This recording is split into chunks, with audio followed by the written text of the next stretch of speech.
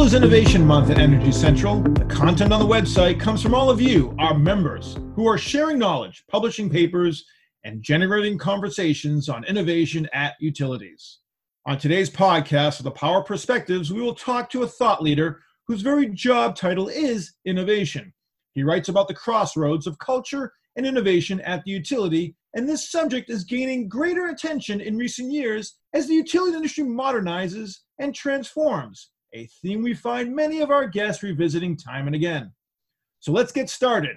I'm your host, Jason Price of West Monroe, coming to you from New York City. I'm joined by my podcast producer and Energy Central's community manager, Matt Chester. Matt, are you ready to dive into the world of innovation with our guest today? I sure am, Jason. And speaking of innovating at Energy Central, we're introducing a fun new twist to this podcast format where we're going to get to know our guests a bit better on a personal level. So be sure to listen through to the end to hear us grill Josh with a handful of lightning questions to hopefully keep him on his toes. Absolutely, and looking forward to it. Well, our guest today is a thought leader who has written and talked extensively about this topic and is a perfect fit for this month's theme of innovation at Energy Central. We are speaking about Josh Gould, Director of Innovation at Duquesne Light Company. As we will hear, innovation is not only an aspiration, but actually a cultural driver that is woven through every single part of the utility business. Josh's approach to innovation is an exciting one, and likely his enthusiasm for energy innovation will motivate all of you to go right up to your CEOs and push for that same type of culture where you work. But before we let Josh loose, we'd like to give a word of thanks to the sponsors of this podcast who made this episode possible. To West Monroe works with the nation's largest electric, gas, and water utilities in their telecommunications, grid modernization, and digital and workforce transformations. West Monroe brings a multidisciplinary team that blends utility operations and technology expertise to address modernizing aging infrastructure, advisory on transportation electrification, ADMS deployments, and DER and cybersecurity. To ESRI, an international supplier of geographic information, GIS software, WebGIS, and geodatabase management applications. To Anterix, focused on delivering transformative broadband that enables the modernization of critical infrastructure for the energy, transportation, logistics, and other sectors of our economy. And to Scott Madden, a management consulting firm serving clients across the energy utility ecosystem. Areas of focus include transmission and distribution, the grid edge, generation, energy markets, rates and regulations, corporate sustainability, and corporate services. The firm helps clients develop and implement strategies, improve critical operations, reorganize departments and entire companies, and implement myriad initiatives. Our podcast guest today is Josh Gould, the Director of Innovation at Duquesne Light Company. Josh has been in this role, standing up the Duquesne Light Innovation Center and infusing a flavor of innovation into everything the company does since late 2019. But his focus on innovation stretches back further than that. Prior to Duquesne, Josh launched the Innovation Hub at Con Edison, and prior to that, he worked at ARPA-E. He is a certified innovation practitioner, and I'm convinced that he might even have the word innovate on the inside of his eyelids, so it's the first and last thing he sees each day. That's how deep his commitment goes. Josh recently shared an article in the Energy Central community all about innovation culture. While culture, he writes, has become both a buzzword and something of nirvana, he finds that culture actually can and should be measured and tracked, especially when he calls innovation culture. Josh Gould, welcome to the Energy Central Power Perspectives podcast. Thank you, Matt and Jason. Thrilled to be here. So Josh, for those who maybe haven't read your article, talk us through what you mean by measuring culture and measuring innovation. How exactly do you quantify these hard to define ideas? Yeah, there's a ton of talk about culture nowadays, and rightly so. It's seen by everyone from community activists to military leaders as how organizations accomplish great things. And at the same time, there's a lot of talk about innovation. I mean, innovation is what gets us life-saving vaccines in less than a year. So it's pretty amazing. So these are two things that everyone seems to want, the right innovation culture and the right organizational culture, and they go hand in hand. You know, you get culture wrong, that can squash innovation at your company and at your utility. You get it right, you can get game-changing results with relatively less effort, less money than your competitors. So I don't think anything of what I just said is really news. Companies of all kinds, they seek innovation, they seek the right culture, and they're starting to pay more attention to it and finding ways to measure it, in particular, measure culture through things like employee surveys. The tough thing, though, is that the culture is ultimately, in my opinion, an outcome. It's a lagging indicator that's really the result of thousands of decisions, actions, incentives, even the words that are used within an organization, that all of that adds up to this nebulous thing we call culture. And you can look at innovation as the same way. You get a really great innovative product or service. It creates business value. That's great. But by the time it's done that, it's also a lagging indicator of all the risks that people have taken to get that innovation to the market, all the courage that people have demonstrated by bringing that product to market. And so, the results of innovation are also a lagging indicator. So what I talk about in the article, and what I'm guessing we're going to talk more about today, is how I think organizations should focus more on leading indicators of both culture and innovation, and ultimately measuring those leading indicators is what's going to get you the results you want from a culture and innovation standpoint. Okay, but why should our listeners care? Why is this even important? Yeah, good question. So, I don't think it's an exaggeration to say that culture is absolutely necessary for anything companies or utilities, for that matter, want to do. So you want to be a safer utility, culture needs to be a part of that. You want to be a more diverse and inclusive utility, culture needs to be a part of that. You want to be a more nimble, agile, and innovative utility, I would argue culture absolutely needs to be a part of that. There's that famous saying that culture eats strategy for breakfast, but I think culture probably takes its lunch too. So again, any vision that you have, anything you want to achieve as a utility, culture has to be a part of that. And so I think we need to think rigorously about what culture is and how to measure it. Okay, but let's talk about the tools. What sorts of tools do you use to measure culture of the company, and how is it changing? Do you bring in outside experts, turn to employee satisfaction surveys, conduct focus groups and one-on-one interviews? Share with us, what are some of the types of best practices to get to the heart of culture? Yeah, what I've seen, I think what's conventional wisdom, and it's not wrong, by the way, but what's conventional wisdom and what I've seen in many organizations is, well, we measure culture by doing employee surveys. So again, don't get me wrong, those surveys are important, they're necessary. If you're not doing them, I think you should. And if you do them well, they give you a good reading on what your current culture looks like. But again, just as culture is sort of an outcome or a result, in my mind, an employee survey is necessary, but it's a lagging indicator. I'd argue it's even more important to measure and improve the inputs that create that culture. But really, the first step is, okay, you want to improve your culture, you want to have a better culture. I think the first thing you need to do is answer two questions that seem obvious, but you'd be surprised how rarely it's answered. So the first is, what culture do you want at your utility? And the second is, what are the behaviors that you believe are going to produce the culture that you want? So again, what culture do you want? What behaviors that will produce the culture that you want? So just a specific example here at Duquesne Light, we want and have made explicit, we want a culture where everyone is empowered and enabled to innovate. That sounds like a platitude. That sounds like very general and kind of like motherhood and apple pie there. But we try to make it very real by developing metrics that actually measure whether we're progressing towards those goals. And we report and update those measurements quarterly. So for instance, a culture where everyone is empowered and enabled to innovate is also a culture where equity, inclusion, diversity is a core part of how we achieve that mission. So we measure diversity in a variety of ways. We measure it by the diversity of our innovation project portfolio. So what are we working on and how diverse is that portfolio?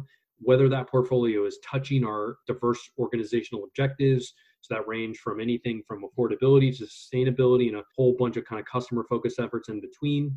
The diversity of teams, people, and departments who are leading those efforts. We also measure innovation culture by measuring what we call our footprint. That is the total number of employees with whom we've interacted on innovation in a given quarter, and the number or percentage of those touch points that are new. So again, those are just a couple examples of how you take something nebulous like a culture and like an aspiration that you want to have from a cultural perspective, and then actually break it down into something tangible that you measure and improve at a regular basis moving forward. So Josh, one question that I have is, how do you get your foot in the door with decision makers on this? Measuring culture specifically seems like an idea that makes great sense when you're explaining it, but when first approaching maybe some old school thinkers in the industry, you might be quickly waved off. How do you push through that and get these good ideas in front of the right people? Yeah, so it's a great question. And while I wrote an article about culture, we're talking about culture, I think it's absolutely critical. I actually don't think you lead with culture if you want to build an innovation capability at your utility, if you haven't done it before. And so I actually think you need to lead with showing people how it's done, with leading by example. So, taking that initial project or projects and driving it to completion. So you actually show people this is what it looks like. You need to stand up a capability to identify the culture you want and measure it. But I would argue that you bring some of those kind of old school people along, or maybe some of those skeptics along, by showing them. You can talk all you want, but where you show people, that's where I think you really start to win them over. Josh, talk to us about risks. Are there any risks associated with looking to measure and track innovation and culture? For example, are there any concerns of people making changes that might not really be beneficial because the score suggests otherwise? Do you have any examples of this? Yeah, one classic example I see is organizations making their innovation team pay for themselves over too short a period of time. So, you want the innovation team to pay for themselves in 6 months, a year, something like that. Don't get me wrong here. I think innovation needs to be held accountable from a quantitative standpoint. And I think it's okay that an innovation team or an innovation function has a savings target. But what happens is if you stand up a team and you stand up, some investment and propose some investment in that team, which is necessary, if you expect them to pay for themselves in a year, that's going to create some really perverse incentives. In particular, you're going to have that team doing things that are sort of sure things. They're not taking risks. They're going to be likely to duplicate what the core business does or is already doing. You're going to find that team maybe having arguments over accounting for what portion of that savings they've contributed to, a broader company initiative, when it should be just a collaborative effort amongst the team. So I guess the overall takeaway is just be very thoughtful about what I would call the second order impact on metrics, meaning if you measure that, then what happens? And I would argue if you measure a cost savings target, that's great, that's fine. Keep those expectations realistic in the short term. I think, again, quantitative metrics are necessary. Cost savings metrics, totally fine. But if you're starting an innovation effort from scratch, you're going to need to keep your expectations realistic about that team paying for itself immediately. Can it pay for itself over time? Sure. Do you want to expect it to do it in year one? You don't, because that's going to create some really perverse incentives. Now, you've spent some time at a variety of different organizations throughout your career, of course, bringing your own unique flavor of innovation to each one of them. As you look back, can you compare and contrast the different cultures that you've been in and how they've influenced the direct progress towards innovation? Absolutely. So I was really fortunate to spend some time in my career at ARPA-E, which, for those who aren't familiar, ARPA-E is the moonshot agency within the Department of Energy. So there's an analogy in the Department of Defense with DARPA. DARPA were the people that actually did invent the internet. They invented drones, GPS technology, all spun out of DARPA, a whole bunch of robotic stuff. And ARPA-E is its analog in the Department of Energy. Probably no surprise that ARPA-E is a very innovative place. And if I were to kind of touch on what makes it so innovative, there is an expectation of failure that essentially everyone has at that organization. And I want to be really clear what I mean when I say failure. Failure isn't necessarily failure of the entire program, failure of the entire agency is totally unacceptable. And that's not what I'm talking about. What I'm talking about is, you run a program focused on a given area, and you have 10, 15 bets in that program. You're expected going in that, I don't know exactly what the number is, at a minimum, a significant minority of those investments are just going to fail. They're not going to work out because you're trying to do sort of really big kind of game-changing things. So I'm probably not going to shock anyone by saying that utilities don't have that same built-in expectation about failure as it relates to innovation. And look, some of that is good and some of that is based on the business model that utilities have. If you went to a utility customer who expects very high levels of reliability and say, look, customer, you need to get comfortable with accepting sort of failure as it relates to reliability, that conversation is not going to go well. And so I think it's an unrealistic expectation that a place like a utility is going to have the same innovation culture that a place like RPE does.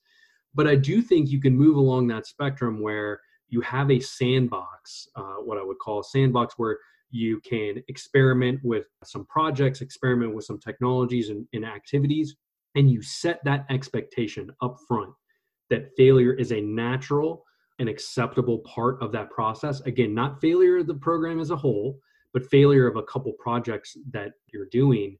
That to me is the key difference between organizations that are innovative and organizations that aren't.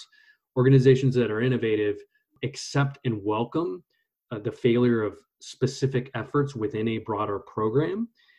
They do not accept failure to learn from those efforts that didn't work out.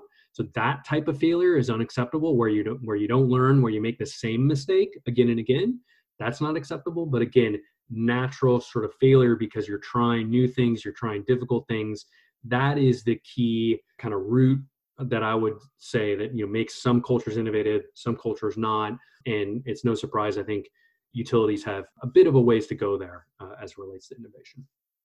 Well, I love your passion. I'm wondering if you've noticed any of this being exported to your customers, organizations, or communities that you work with. In other words, can this be exported, or does the influence of culture on how a company operates and innovates come from within, or can it come from outside? I actually think most of the magic in my experience at utilities works the other way, meaning importing culture.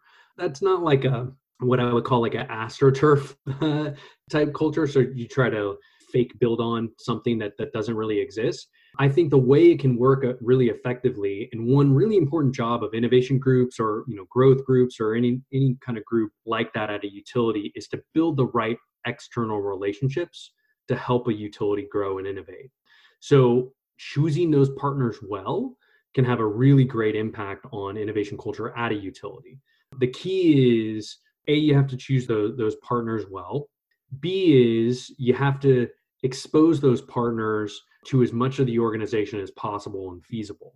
And what I've seen is really effective collaborations with those external partners, and really effective collaboration with the innovation or kind of business development group typically that brings these folks in, can have a really great impact on innovation culture. We see it right here in Pittsburgh. Pittsburgh, for those who aren't aware, this is where Duquesne Light is based. I'm biased, but it's a great city. It's an underappreciated, in my opinion, area of tremendous innovation. So we have a lot of startups here. We have a lot of self-driving stuff here. We got a lot of robotics here, a lot of stuff spinning out of Carnegie Mellon. And we've seen some really great success. And I think we're only going to have more of leveraging that community, those external partners, and bringing them in a constructive way. You need to do some screening of them, but bringing them in a constructive way. And I think we started to see some really great and beneficial impacts on the utility culture by bringing in those external partners. Okay, but utilities aren't necessarily considered innovative. So I'm curious how this has all been internalized at Duquesne.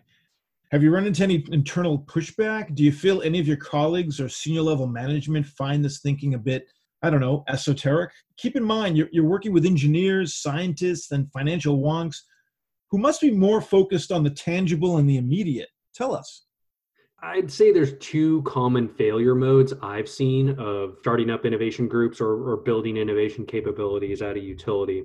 One is what I would call the only I do innovation, meaning it's that innovation team that's maybe sequestered off in some place that doesn't have the right links to the core utility, that doesn't integrate the many groups typically within a utility who are already innovating. And that group says, beating their chest, I'm the one that's doing innovation. That's not going to work well. To use a kind of biological analogy, whatever that team then generates from an innovation standpoint ultimately has to be adopted by the rest of the business. And the rest of the business is going to develop antibodies to that innovation because they're saying it doesn't come from here. We've already been innovating, and now you're saying you're the only ones innovating. So that model of the innovation team is really the only ones doing innovation. That's a common failure mode. I also see a common failure mode with sort of the everyone innovates. Now, we want to build a culture where everyone is empowered and enabled to innovate. I mentioned that earlier as part of our core mission, but you do need to appoint some people, in my opinion, who are responsible for that. And if you don't, you're just really kind of pretending that it's going to happen when it doesn't. And then point to something more specific. So those are kind of two failure models. Point to something more specific. Again, I go back to this notion of you do really want to have your innovation team producing some tangible and immediate quick wins to show people what innovation looks like. That can, I think, break down a lot of skepticism, where instead of an innovation team talking about, hey, this is what we're going to do, or this is how we're going to innovate, that's good. You need to set that vision. But I think you really start to win over the skeptics when you show them what you've actually done. And then one level deeper and one level more specific is one of the key things that I think you want to avoid having an innovation team doing is making it look like they're not subject to the same rules as the rest of the organization. So one kind of tactical thing is you need to work really closely with key enablers, your procurement group, your supply chain group, your legal group from the very beginning.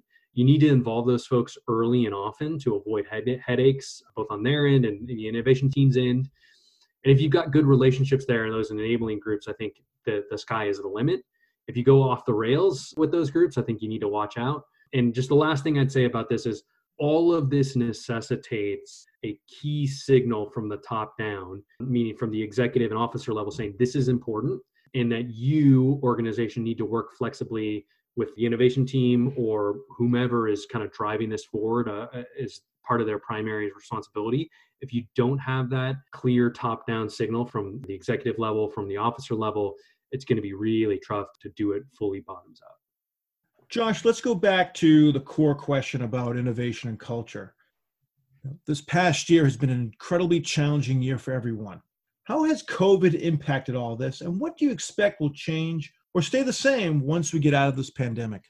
It's an interesting question. I think it's a complicated question. One silver lining I've seen is that COVID has made us challenge our assumptions about a whole lot of things. The social unrest that we saw this past year has, I think, caused a lot of us in a healthy and effective way, hopefully, to challenge our own assumptions about equity and inclusion as well.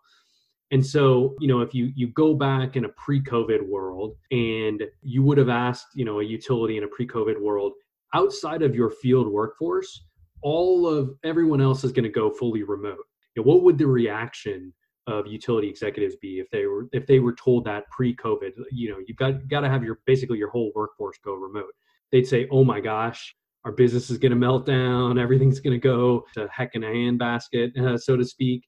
And in my conversations with fellow utilities, almost all of them have gone fully remote now for basically a year.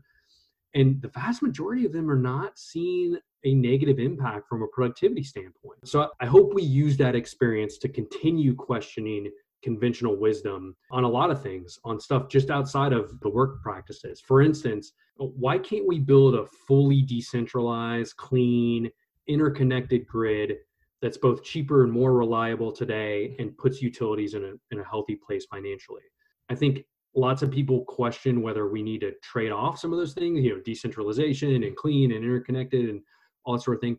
I'd like to use that same kind of thought process of challenging conventional wisdom to challenge something like that moving forward. So, that's the thing I hope we take with us is COVID upended a lot of things that we sort of assumed, a lot of conventional wisdom. And I hope we take what we learned from that experience and continue to use that to challenge conventional wisdom. I like that. Sensible thoughts. So Josh, now time for our lightning round. We'd like to shift to let our listeners get to know you a bit more on a personal level. Your response will just be one word or phrase. Are you ready? Yes. Okay. First question. Favorite cut loose meal where calories don't count? Pizza. Favorite city to visit? Seattle. Under the superhero category, invisibility or ability to fly? Ability to fly. Guilty pleasure movie? Step Brothers. Favorite season? Fall. And last, what are you most optimistic about? Totally biased here, but innovation in the utility industry over the next decade. Love it. As a reward for a flawless lightning round, we'll give you the last word. If you knew that the CEOs of the major utilities across the country were listening in at this very moment, and many of them certainly will be, what would be the one piece of advice you'd give them? If you haven't begun a focused effort on innovation yet, start today. The version of yourself as CEO, the version of your company or your utility a year from now would have wanted you to start today if you haven't done so. So don't fool yourself into thinking innovation is going to happen naturally at your utility without consistent and focused effort. If you haven't set up an effort yet, I promise you that, quite frankly, your people are probably not properly incented, trained, or prepared to innovate in the way that you would want them to. And this, ability to innovate is critical to your future success as a utility. So please don't outsource it. Don't outsource it to consultants. Don't outsource it to external venture capitalists. Take it in yourself and build an internal capability. So choose your own destiny by focusing on it, investing in it, and spending time on innovation. And just like anything that's difficult, don't expect overnight results. And so, why you won't see the change immediately, why you won't see the change right away, promise you will thank yourself later that you started on innovation today. Josh Gould of Duquesne Light Company, thank you once again for the inspirational conversation and diving into a topic on which you clearly have a lot to say. We want to see innovation be a core part of utility DNA and move the industry away from its reputation of being slow to move. So maybe we'll have to check back in with you in a year to see if you're still moving ahead in the right direction. Thank you again for joining us. Thank you.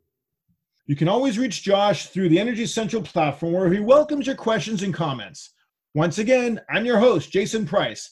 Plug in and stay fully charged in the discussion by hopping into the community at energycentral.com. See you next time at the Energy Central Power Perspectives Podcast.